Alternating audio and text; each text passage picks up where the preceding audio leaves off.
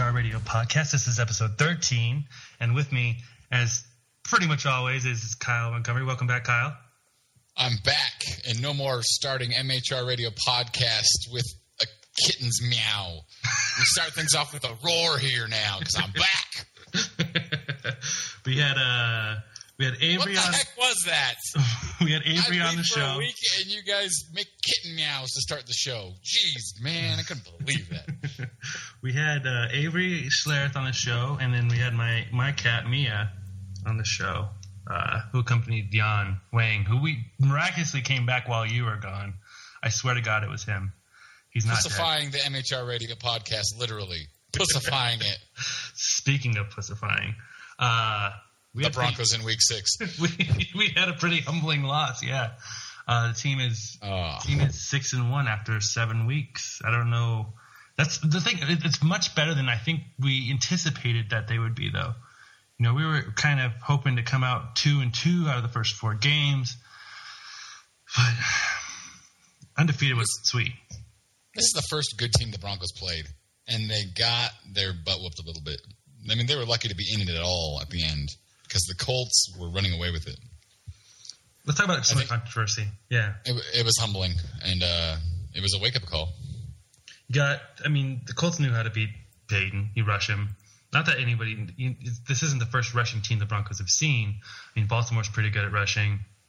The Raiders were pretty good at rushing. Raiders led the league in sacks, I think, when we played them. But yeah, they knew how to get to him. They knew kind of where that weakness was on the line. That weakness just so happened to be everyone's favorite tight end, it seems.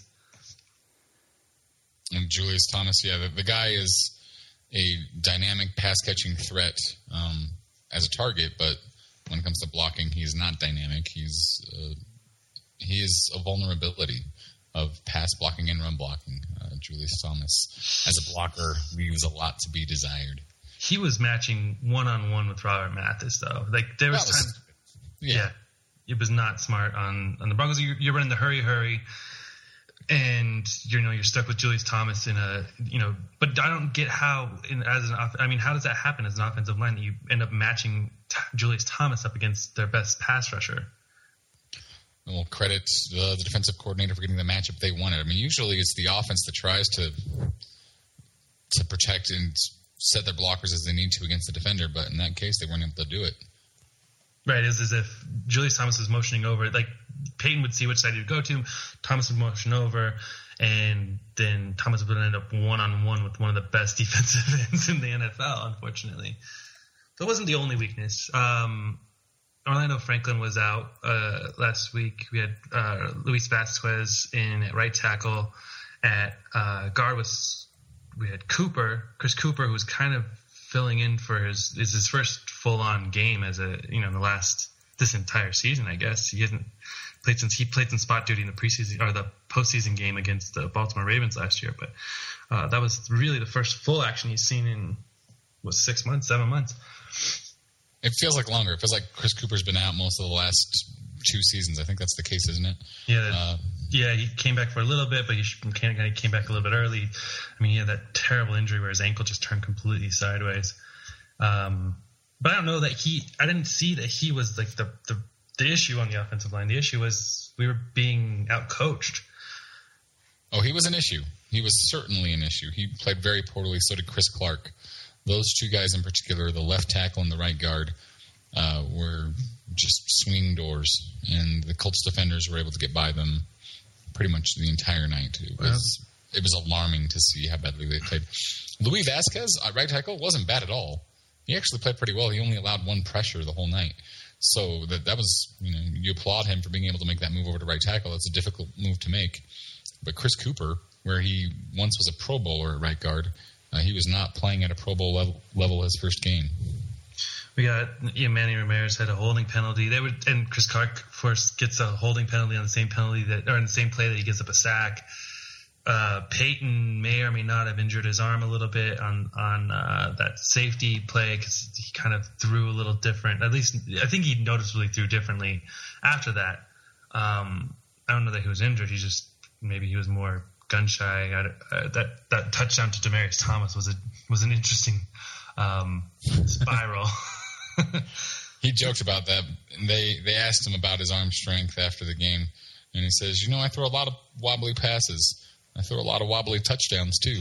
It was a great quote, and that was a wobbly touchdown. But, hey, it wasn't underthrown either. It had velocity to it. It was just one of his wobblers. It worked.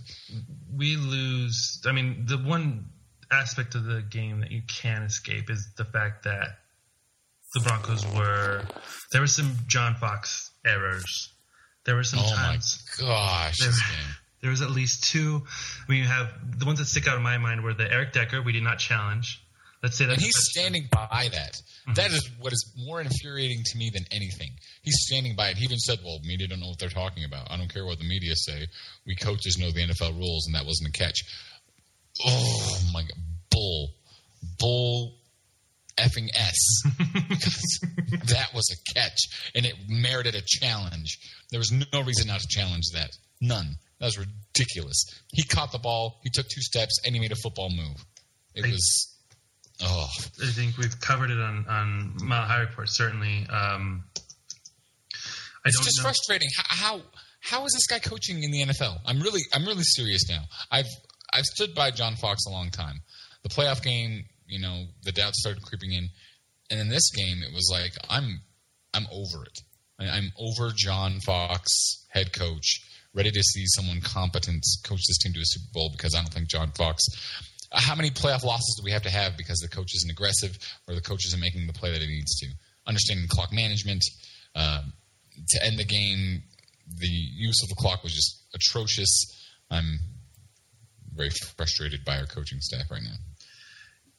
Yeah, and you don't. I mean, that's when I'm trying to remember when exactly that play happened. I think it was around. Was it 11 minutes into the fourth quarter, or was it a different play? I mean, that touchdown. It was with about that much time remaining in the fourth quarter. Right. So that, I think we ultimately ended up getting a touchdown out of Noshawn Moreno on that. But the Hillman fumble. We kicked a field goal. We kicked a field goal after that. Okay. After, so that cost us 4 points. So that's a 4-point differential when we're ending in the last drive, when we're having to kick a field goal in order to cover 9 points. That 4 points, we go for a touchdown. That's a win right there. The Hillman fumble, while we're driving again, it's definitely a fumble. And you make a challenge there. They're probably going to see that Hillman had possession on the ground. Because he did. There's another non-challenge, and I mean, you can't take your timeouts with you. No, I don't know if we would have gotten an award. I wouldn't have thrown a challenge flag for that one either. I mean, you do if you're desperate, but I'm glad we saved the timeout there. His hand getting tucked around the ball isn't exactly gaining control. It's more just part of the fumble. And when it's a pile-up, it doesn't matter who had the ball 5 seconds before the rest blow the whistle and break up the pile. It matters who comes up with the ball. That's all that matters. That's the only thing that matters. And we didn't get that fumble back. Ronnie Hillman. Wouldn't surprise me if we see a little C.J. Anderson here in the future. Right. The Broncos were quick afterwards to defend. It seems like there's a lot of backlash from the Broncos players against Ronnie Hillman. I think what's important for the Broncos players to understand is that you are entertainment and you are a product. Like at the end of the day, like that you're here to be entertained and take the criticism. If you're fumbling, I think Hillman has fumbled this season once every 20 times he's touched the ball. Like it's a bad product, and that product deserves to be criticized. If Coca-Cola puts out a really bad batch of Coca-Cola, like they're going to hear about it. Coke doesn't come back and fire at the customers and say you guys are wrong. No, they make up for it. Trendon Holiday, his mistakes. You take the good with the bad. Take the good with the bad, but you know that's what he is. He's high risk, high reward, and he's already had 2 touchdowns at least for us this year. You deal with the fumble. It's fine. I get it for like a guy like Trendon Holiday. Yeah, he's going to fumble. He's also going to score 3-4 touchdowns a season as well. And he usually makes – so he's like Eric Decker. When Eric Decker messes up, he usually makes up for it within the game. And Trendon Holiday's sort of the same. And he had that 50-yard run back after his fumble. It would be nice not to see our guys who are under 6 feet tall getting stripped constantly, but it happens. Excuse me. I try to exercise patience. I try to preach patience when it comes to like one loss. But this was really frustrating for me. I'm really thoroughly frustrated by the way the Broncos played. I'm frustrated by the way they prepared, and I'm frustrated by the way the coaches executed. I really, truly am. And I'm not going to excuse it and not going to give them a pass because we're 6-1. The coaches did not execute a game plan very well. They did not adjust to the Colts. They had opportunities to beat the Colts, and there were just so many questionable decisions regarding clock management, challenge flags, timeouts, you name it. It was frustrating as a fan to know how the game should have been executed and to not see it happen. That timeout did not make sense. It was Fox was trying to figure out whether to challenge a play, and then we run off, so many seconds, and all of a sudden we run a play, and then he calls a timeout. It's like, why didn't you just risk the challenge there? Like you're not going to need 2 challenges at the end of this game, hopefully. I think he plays everything by percentages, and he'll rely on percentages a lot. He'll talk about it in post game conferences. He'll say, you got about 20% chance of doing that there, and that's just not a good ratio. I think full criticism to John Fox and a little bit to Peyton Manning for consistently doing that audible 1-yard handoff. An incomplete pass is just as good as giving it to Noshan up the middle. We're not going to be able to run. And and he didn't give it to Noshan. He gave it to Ronnie Hillman, who fumbled it. Well, yeah, and that one too. No, I would criticize Peyton Manning as well. It's definitely apparent to everyone tries to make excuses for Peyton Manning, but really he does not rise to the big game. It's true. And it seems like Jim Irsay made it a big game. His comments before the game were almost a dare to Peyton to prove us wrong. Peyton talked about after the game how he was relieved this game was over. It seems like he couldn't rise to the stage. And that's just... Yeah, he's been getting a lot of criticism, mainly from Sandy Clough on 104.3 here in Denver, who's quoted him as saying he was relieved.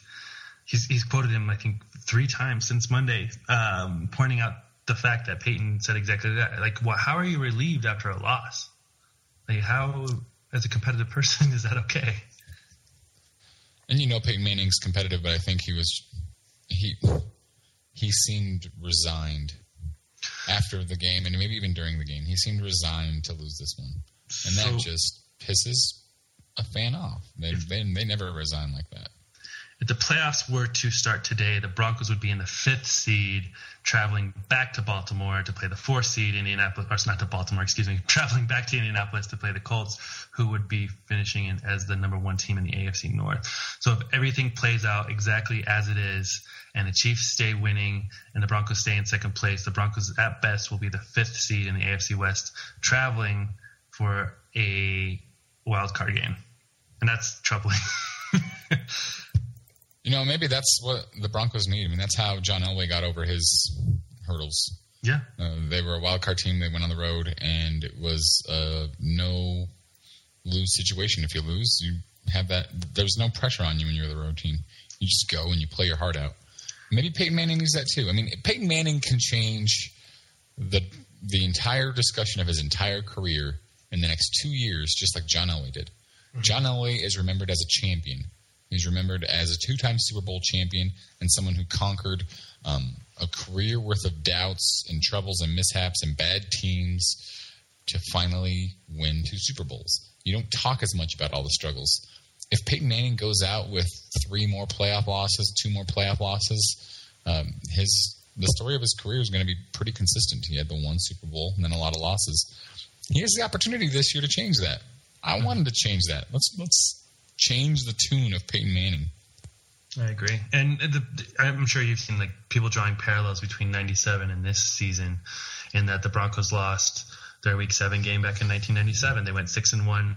The Chiefs ended up winning the AFC West. The Broncos played, away games all throughout the playoffs, played a far superior, or at least on paper, Green Bay Packers team. And then you go back to the 96 season, compare that to last season, Broncos went out. Jacksonville, there's just a lot of parallels between everything. Well, I guess more bad news that came out of the Indianapolis game is the fact that Champ Bailey is currently being listed as is it day-to-day or week-to-week? Week-to-week. That's what John Fox said.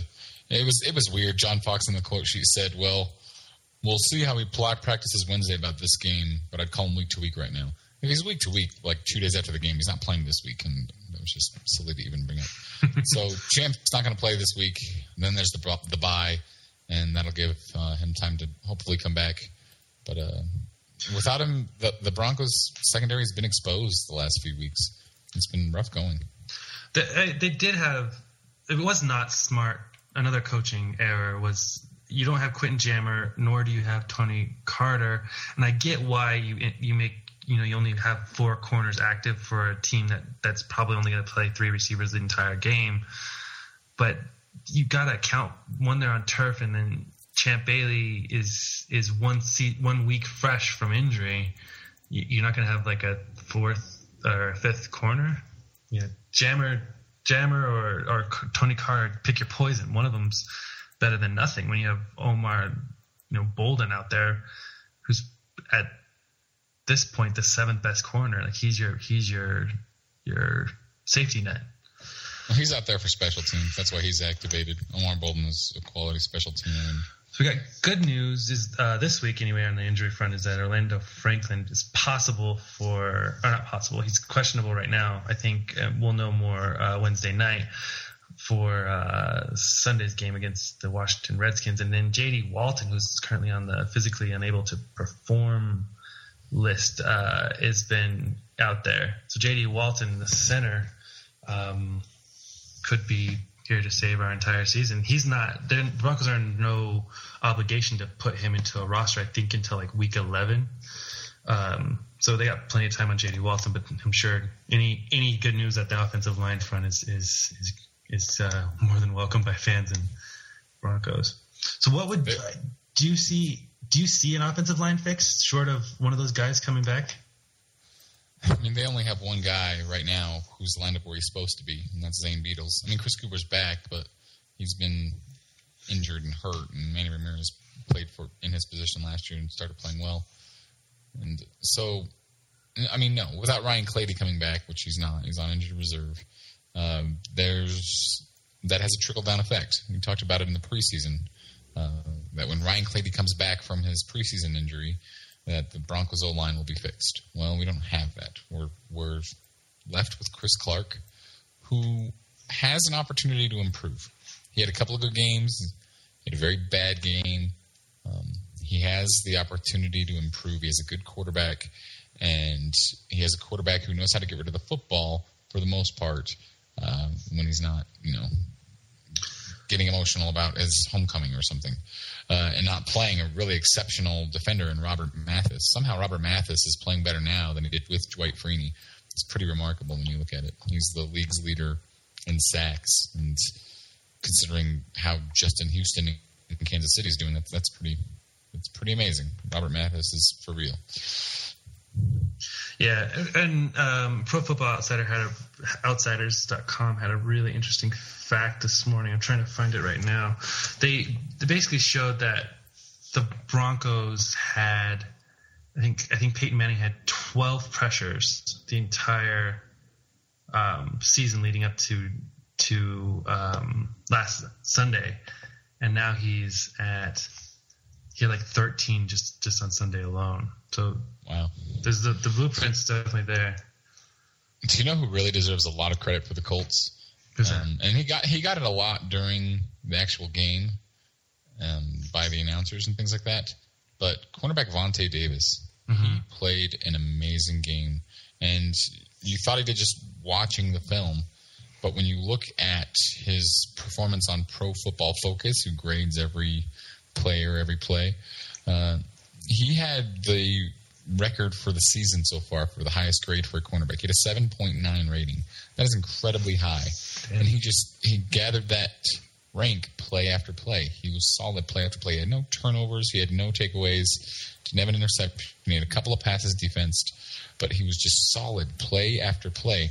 He took Demaryius Thomas out of the game. And that affected Peyton Manning more than I think anybody anticipated. Peyton Manning makes his reads. He looks for Demaryius Thomas. And if Demaryius Thomas is not open, that takes away a full second of Peyton Manning's check down list, Yeah. And that combined with a phenomenal performance by Robert Mathis, who had a 6.4 rating, those two combined for 14 points. Nobody else even had 3 on either team, I don't think. So those two really set the tone for the Broncos upset, and the Broncos didn't have an answer. Right. Yeah. I think Thomas had a total of 2 targets while being covered on Vontae Davis's side. That statistic that I was looking for. So through the first 6 weeks, the Broncos allowed 5 sacks and 13 hits on Peyton Manning. In Sunday's game against Indianapolis, they allowed 4 sacks and 10 quarterback hits. So they just kind of decimated their own numbers there. And I don't know that the Washington Redskins are going to be the team. I guess the Washington Redskins, their defense is probably a good defense to recover. You got D'Angelo Hall. What's his name just got suspended. So you got Hall on Demaryius Thomas again. But other than that, like their defense isn't anything that's going to win an award this season, I don't think. We'll get into that in a bit. It's a Mike Shanahan defense. We have nothing to worry about. So, going back to our own secondary, though, we have currently Kayvon Webster was the guy who stepped in for Champ Bailey. So right now, your secondary consists of Dominique Rodgers-Cromartie, who's been playing incredible. No, he was playing incredible. He's sucked the last 2 weeks, let's be honest. He really has. He's not played well. I think, whether it's his ankle or whatever it may be, the fact that, I don't know, maybe he's just, they seem like... He played okay last week, but the week before was really bad. I should put it that way. I'll just leave it at that.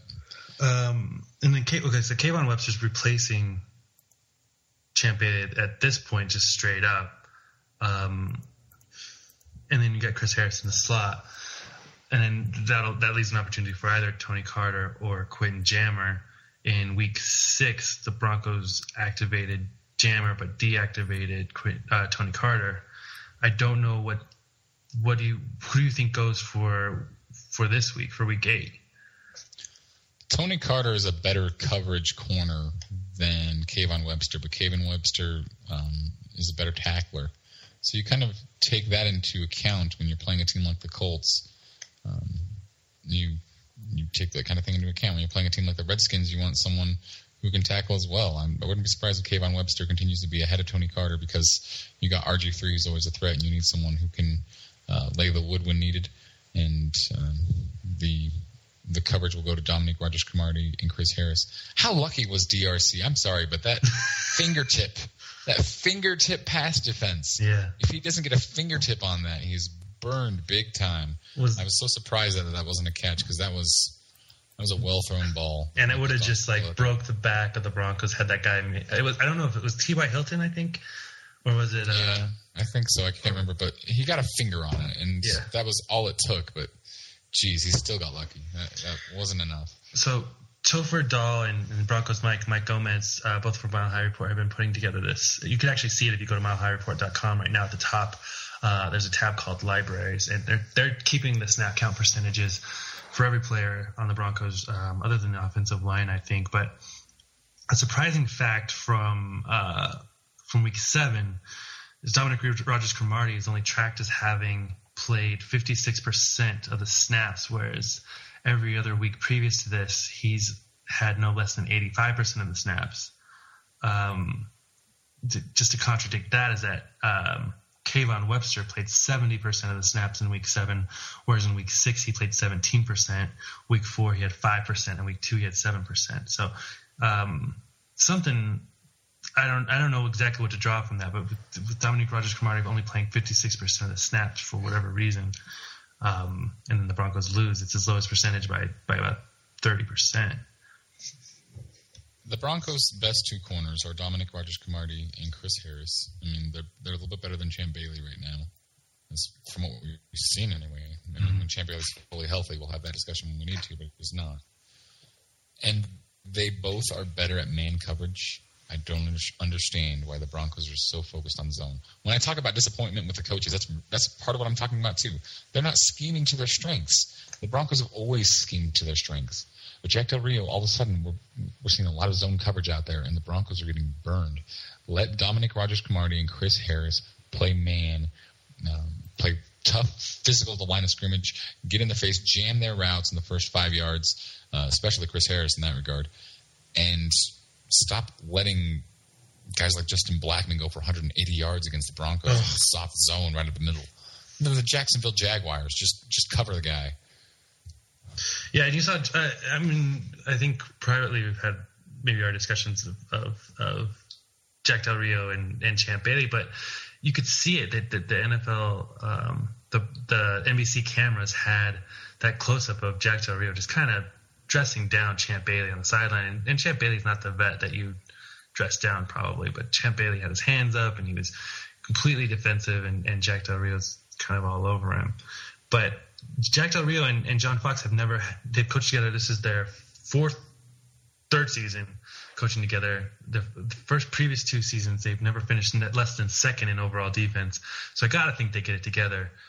You know, this defense is just as good, if not better, than last season's. The only missing piece really is Wesley Woodyard and Elvis Dumervil. And I think Sean Phillips is more than a capable replacement for Elvis Dumervil. He might not get the respect in that he's not getting double teamed, but you know, another 2-sack game, and Sean Phillips is something that you need to worry about. It was good to see Von Miller back out there. He didn't have a big play, but he had a lot of close to big plays, and I thought he played well. I want to see him start racking up those sack numbers big time. We got one more play that I want to talk about was this Kevin Vickerson play. I think it was on an extra point. The extra point. Kevin Vickerson, first of all, had one series where he had 45 yards worth of personal fouls. So he gave up half the field just on personal fouls. Top that off, he may or may not have intentionally injured. I can't remember his name. The center for the Indianapolis Colts on an extra point snap. I'm not going to say whether he did or he didn't. What he says is that he blacked out and he doesn't remember. So we'll take it at that. But that's not Broncos football. He said that? Yeah. He was being interviewed this morning on Sandy Clough, again, on 104.3. And he had a moment where he's not sure. He blacked out there for a moment. But I don't know. I haven't seen Broncos football like this in a while. It's been a long time since I've seen someone do anything like that in an orange or blue uniform. It was disgraceful. It wasn't good sportsmanship. It was unsportsmanlike, and it cost the Broncos during 2 quarters where we could not get a first down. Kevin Vickerson gave the Colts 4.5 first downs, 45 yards, and personal foul penalties. He was just like, "Here you go. Here's half the football field. We can't even get 10 yards, but here you go." Because I'm mad. Yeah. Do you feel better, Kevin Vickerson? Are you glad that you vented and got all that off your chest? Because Broncos country is freaking pissed at you for it. Yeah, and I don't know that. I mean, you might start seeing more Mitch Unrein or Sylvester Williams because of this. But on top of that, I don't know that the injury was actually caused by, just to be fair, Kevin Vickerson was, laying on top of a guy who he probably felt cut him low, which is completely within the rules. And he's laying on top of the center. And then another, I think it was the guard or the tackle on the play, came over and just shoves Vickerson down on top even further. So I don't know when the injury occurred or whether it was intentional or what. Anyway, we had to talk about it. It's over. And we let's take a break right now. We're going to come back. We have Washington. Yeah, because I'm in a bad mood. This was 30 minutes of putting Kyle in a bad mood podcast talk. Just mad. We have nothing but light ahead of us, though. The Broncos are 6-1. We should be positive, but this game just fouled me up. It just did not sit well with me. All right, so we'll talk to you. We'll hang around. We'll be right back with more positive, I promise you. We have a Redskins preview coming up and then the return of Mike Shanahan. So stick around.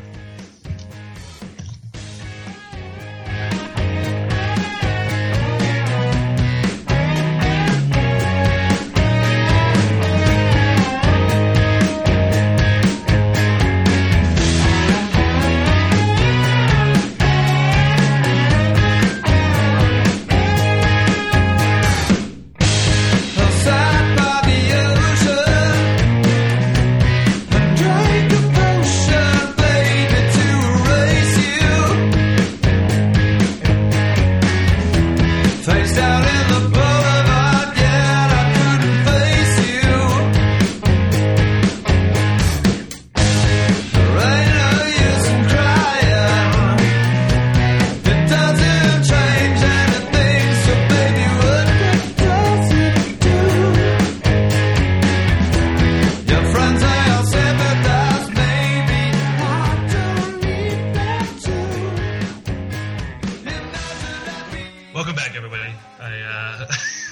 stuck around because that first half of the show was not about happy topics, but we do have happy topics coming out of the first half of the show, and that is the fact that the Broncos get to play at home against their former headmaster, Mike Shanahan. The mastermind returneth. This is almost as exciting. Seems like Jay Cutler never gets to play against. Like Jay Cutler never gets that matchup game. He played the Redskins last week. Gets hurt in like the first quarter, so you never get to see Cutler against Shanahan. Shanahan can't get hurt though. Shanahan has to coach against the Denver Broncos. Shanahan will coach against the Denver Broncos along with John. It's just still weird because John Fox didn't replace Mike Shanahan, but I don't think anyone's rushing to get Josh McDaniels to come in and cover one game. Head coach. But top of this all off, I've got to say, Ian, we're talking about the Washington Redskins, and you brought up both Jake Cutler and Josh McDaniels in the last 1 minute. This is not happy topics. This is not happy topics at all. What I'm trying to plan for is the 20-second Mike Shanahan tribute video. 20 seconds. 20 seconds. Like, what are you going to put in 20 seconds? It's going to say his name, Mike Shanahan. Show two Super Bowl trophies. Yeah. In like the Broncos game. They're doing a tribute? A 20-second tribute to Mike Shanahan will be held before the Redskins take the field as a team. What? 20 seconds is like a slap in the mouth to Mike Shanahan. Mike Shanahan's the only coach in Denver who's ever won Super Bowls. I don't think the fans there wasn't anyone overjoyed with Mike Shanahan getting fired. People were like, okay, I see that it's time. But there was no one crying like when Peyton Manning got cut from the Colts, though, either. I don't know. It's been several years. I mean, it's been several years since we fired Mike Shanahan, and he was fired. And he's coming back, has lost a lot of that pomp and circumstance to it. So, and we just had Peyton Manning's homecoming, which was the biggest event of the NFL year. Given all of that context, it's like, oh, yeah, I remember this guy. Sure, let's give him 20 seconds. I'm fine with that. It is funny that that's all they're giving him, though. I mean, yeah, they could give him 2 minutes, and I'd be fine with that, too. Yeah, how are they going to give him 20 seconds? That is true. What are they going to do with 20 seconds? They're going to show him holding up a Lombardi trophy, and they're going to show him holding up a Lombardi trophy, and then they're going to show the final score of his last game against the Chargers, 48-20. I mean, what else are they? That's the story of Mike Shanahan. So yeah, I don't know what 20 seconds is going to do. You got his name's got to be up there just for probably legal reasons. 3 seconds. So you got Mike Shanahan's name up there for 6 legal reasons. Well, I mean, people. What does that even mean? Well, because you can't read, like, you can't do things have to be on screen for a certain amount of time in a commercial and in a promotion, or else you get like illegal advertising. So if they put Mike Shanahan up there for anything less than 3 seconds, like Linda Blair in The Exorcist, you have that, like, people are like, I saw the devil, but in reality it was just kind of a jump cut of her in devil makeup, but people were like swore up and down. This is before these things became a thing, before Fight Club came out or anything like that. But I think legally you had to have Mike Shanahan's name up there, or someone might have a seizure for 3 seconds. And Ian, I think I'm tired because I cannot follow you today. I don't know where you're going with all this stuff. It might just be talking normal. That's my fault. I don't think the Broncos are legally obligated to have Mike Shanahan's name up there for 3 seconds, and I think that I've always liked Mike Shanahan. I'm not talking bad about him. I'm making fun of him a little bit, but I didn't want him to get fired when he got fired, and I think he was a pretty good coach. He couldn't figure out the defense, and every year he fooled me into thinking he was going to figure out the defense that year, but he never did. The good news is that Mike Shanahan still hasn't figured out a defense, and the Washington Redskins come to town with the bottom 5 rank in just about every defensive statistical category. So the Broncos, and the Broncos should wipe the floor with them. At least they should be able to put up a lot of points. They just need to make sure that their own defense doesn't get burned in the meantime. I really felt bad for Mike Shanahan in his first season as a Redskins coach. As a Redskins coach, he got RG3, and I stopped feeling bad for him. I'm really not going to feel bad for him if he somehow manages to beat Peyton Manning. One completely underplayed aspect of this is that DMAC from 104.3 has a story about Mike Shanahan courtship of Peyton Manning. When Peyton Manning was I've heard a few stories about it, absolutely. Yeah. So, I mean, the story goes all the way back to the Jake Plummer days of the Denver Broncos when the Broncos went to the AFC Championship in the 2005 season, lost the game, so that makes the Denver Broncos coaches the team that gets to coach the AFC Pro Bowlers, which is the first time that Mike Shanahan gets to coach Peyton Manning. So that season, that offseason, February, April, Shanahan makes the surprise move to jump forward, and on Jeff Fisher's advice, drafts Jay Cutler because Fisher was under Bud Adams' rule and decree to draft Vince Young. So Jeff Fisher says, to Mike, grab Jay Cutler. It's who I would grab if I could, or it's who I would grab if I had your pick, or whatever it may be. Broncos draft Jay Cutler. Jake Plummer's out of the game. But he drafted Jay Cutler because he wanted a quarterback. He had such a great experience in the Pro Bowl working with Peyton Manning. He was like, I need someone like this. Jake Plummer's just not this. And Jake Plummer was a fun quarterback to watch. He's exciting to watch. He's not Peyton Manning level, though, unfortunately. So Peyton Manning gets cut. He kind of has his will to do with whatever team he wants. And at the time, I think when he first met with Elway, he was probably thinking that he was going to the Washington Redskins. And then while he's in Denver visiting with Elway, the Redskins make the move, I think with St. Louis, to jump forward and grab the second pick overall in the draft. And at that point, Peyton Manning knew he should probably go with the Denver Broncos because the Washington Redskins just aren't happening. It was actually John Elway who told him about the Redskins jumping forward, and they're probably going to get either RG3 or Andrew Luck. And yeah, DMAC is reporting the exact story that Peter King broke. I mean, Peter King told this story, and it was fascinating. I read it. It was about a year ago that he said this whole story of the saga of signing Peyton Manning and Mike Shanahan's involvement. And Peyton Manning lived in Mike Shanahan's home for the last year. He bought his home in the Denver area. There are obviously close ties and mutual respect between Shanahan and Manning. So you have that aspect of it. Shanahan's homecoming.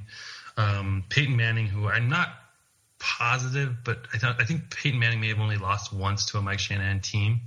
I know that the Broncos were able to beat the Colts in the regular season, but they were never able to beat the Colts in the postseason.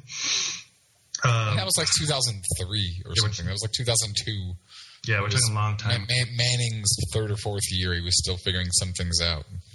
Once he figured it out, the Broncos never had a chance again. That made me hate Peyton Manning and made me hate Brandon Stokely. Obviously, I've forgiven both of them since then. But so you mentioned it earlier. Overall, the Redskins are ranked in 25th overall in team defense. Passing defense, they are 22nd in the league, and in rushing defense, they are 29th in the league. That's not something you aren't nervous about if you're the Redskins going up against Peyton Manning. How about the scoring defense? They're 30th in points allowed, and the Broncos are first in points scored. So that franchise record, 53 points we scored the other week, or however many it was. I already forgot that number. Was it 54? But, we might be able to break it here. The Broncos just might. But they need to play better than they did last week. And then RG3 presents a whole new aspect of quarterback. And I don't know that even if the Broncos go all the way through the playoffs, they might not meet another quarterback like a Michael Vick or an RG3 until maybe the Super Bowl. If they knock on wood, if they can make it that far. There's not a lot of quarterbacks like that. There's no quarterbacks like those guys Jake Locker. You could argue Jake Locker with the Titans, who the Broncos still have to play. But RG3s and like the Kaepernick, Cam Newton, Russell Wilson type Michael Vick discussion. And the Redskins on top of that, I think, still trying to figure out what they're doing at running back. They got Roy Halou running for 3 touchdowns last week. Broncos have the number 1 rushing defense. And people say that, it might be just that the Broncos are allowing a lot of passing yards so people aren't rushing on them. But they shut down Darren McFadden. They've shut down LaShawn McCoy. They shut down Ray Rice. That's 3 of the top 10 running backs in the league right now. Their running average, their rush defense average per play is very good too. So it's not just a function of the fact that teams are passing against them. play for play, teams are not able to run against the Broncos.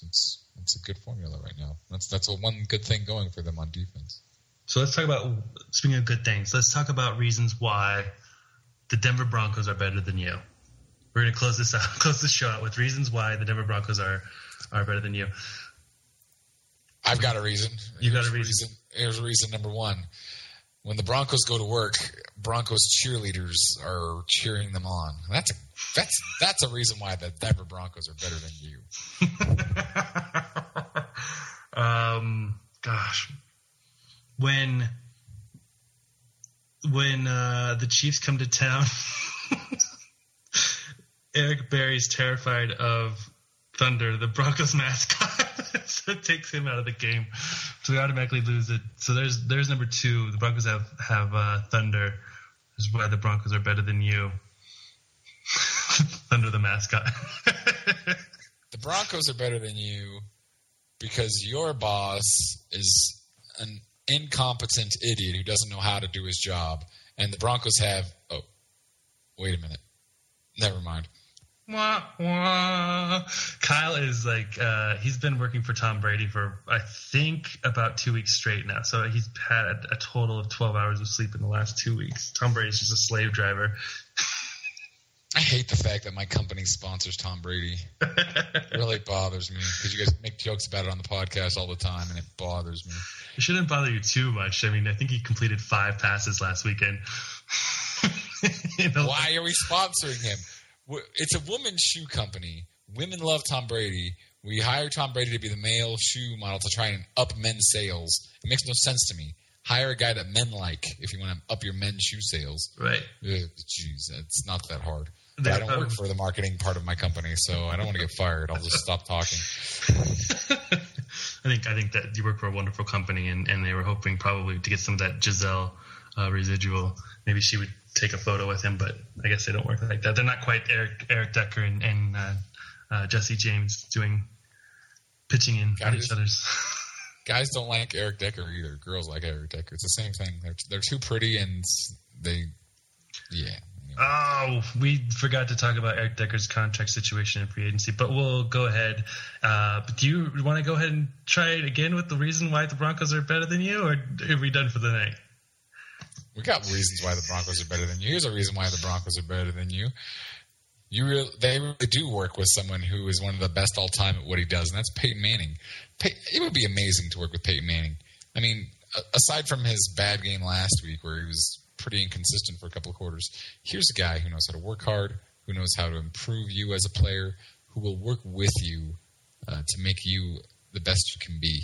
I mean, that sounds cheesy, but it's true as hell. Peyton Manning is a professional. He knows how to work hard, and he knows how to help players rise to his level. That'd be pretty phenomenal to work with a guy like that. Broncos have the number one quarterback in the league right now, but they also have 2 of the top 5 receivers in the league right now. Eric Decker's number 2 and Demaryius Thomas is number 5. We get Torrey Smith at number 1, Eric Decker number 2, AJ Green number 3, Deshaun Jackson number 4, and Demaryius Thomas number 5. I don't remember a time, even in maybe with McCaffrey and Smith in like the Brian Griese days or the Jake Plummer days where the Broncos had 2 of the top 5 receivers in the NFL. I don't remember a time when this has ever happened before. And that's why the Broncos are better than you, because your receivers are like number 17 and number 15, and you're like, hey, we got 2 of the top 20, we're really good. And yeah, try 2 of the top 5, baby.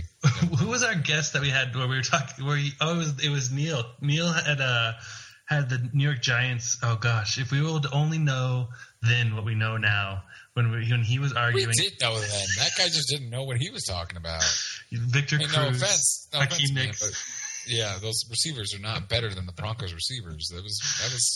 That was pretty preposterous. As objective as a fan, as subjective as a fan as I am, I can admit when another team had a better offensive talent at a position or any kind of talent at a position than our team does. I can admit that the Kansas City Chiefs have a better defensive line than the Broncos do. I can admit that. They do. And Ian's shaking his head like they don't, but I can admit it. I'm shaking my head. he could not admit that the Broncos wide receivers were better than the Giants wide receivers. Well, he proposed it. Like he didn't. It wasn't as if he was not admitting. Like he proposed that was one of the positions in which they were ranked better than the Broncos was receiver, and it was like, huh? Like Wes Welker's on the team now, right? Like it's not Bubba Caldwell at third. It's Wes Welker. Wes Welker's the third best receiver on the Denver Broncos. Like think about that. And then the good Eric Decker's overall yardage. Eric Decker's like 7 yards behind the number one receiver. Torrey Smith is at 629 yards. Eric Decker's at 627 yards. Number 5, Demaryius Thomas is at 610 yards. Demaryius Thomas is basically 19 yards separated from the top wide receiver as far as receiving yards go. I don't know. I think the future's so bright I got to wear shades. All right. That's why the Broncos are better than you. That's why the Broncos are better than you. So we got a lot more planned on MHR this week. We have the Redskins game. It's Redskins week. I don't know if we've been very fortunate. I don't think we have Redskins week. No one really cares about Mike Shanahan, unfortunately. We paid him all his money, so he has no reason to be upset with us. I got 20 seconds to spare for Mike Shanahan. I can spare those. I'm a busy man, though. That's about all I can spare. Mike Shanahan's 20-second tribute is going to be the dedication of the Broncos indoor practice facility named in Mike Shanahan's offer, or it's going to be Shanahan Field. That's about the level of disrespect. I would just name it like, here's to Mike Shanahan's defensive coordinator next year, like just every single year a new defensive coordinator. So some joke on that. He'd like it. He's got a good sense of humor. You can tell just by looking at him. Dedicate Larry Coyer Field to Mike Shanahan while I was here. Bob Slowick. Jeez. That's a name I have not thought about in a long time. Was Wink Martindale? No, that was under Josh McDaniels, I think. That guy was badass.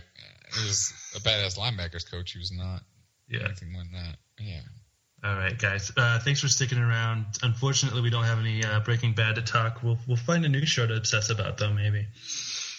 We're going to have Kyle's music recommendations. Kyle's going to play the blues for us. I like Walking Dead. I like how it's starting out slow a little bit this season. You getting into The Walking Dead? I like Walking Dead. Kenny Powers. Do you like Kenny Powers? Eastbound and Down? I don't know what that is. Oh, Eastbound and Down. Yeah, Eastbound and Down. I haven't gotten into that show. Kenny Powers. Game of Thrones, but that's not until April. I don't know. We don't have a lot. Masters of Sex is a really good show. I guess we'll just have to wait for the next Broncos game to talk about good TV. Hey, let's go Broncos. Speaking of, they had Jan, you knew this. What was their rating sheet. Jan's alive? Jan's alive. Jan is back. He came back while you were gone. Jan is alive. Jan came back home. Jan, how are you doing? I'm good. So the Nelson ratings for the Colts Broncos game, you were going over this earlier on Twitter, right? Yeah, it peaked at the 9:30-9:45 spot with 76.1 audience share. I think that's like close to 76.1 is absurd. That means 76% of the people who had a television were watching that game in America. So the quote that I got that I got from the Post said that that's when it went up, and then the Broncos were threatening to overtake the Colts. Or watch, Hillman fumble. So they tuned in and watched that mess. Yeah, so that's gonna make poor Ronnie Hillman. I don't know. Poor Ronnie Hillman's gonna have poor C.J. Anderson swapping spots with him pretty soon. All right, guys. Thanks for joining. See you next Wednesday. Go Broncos. You should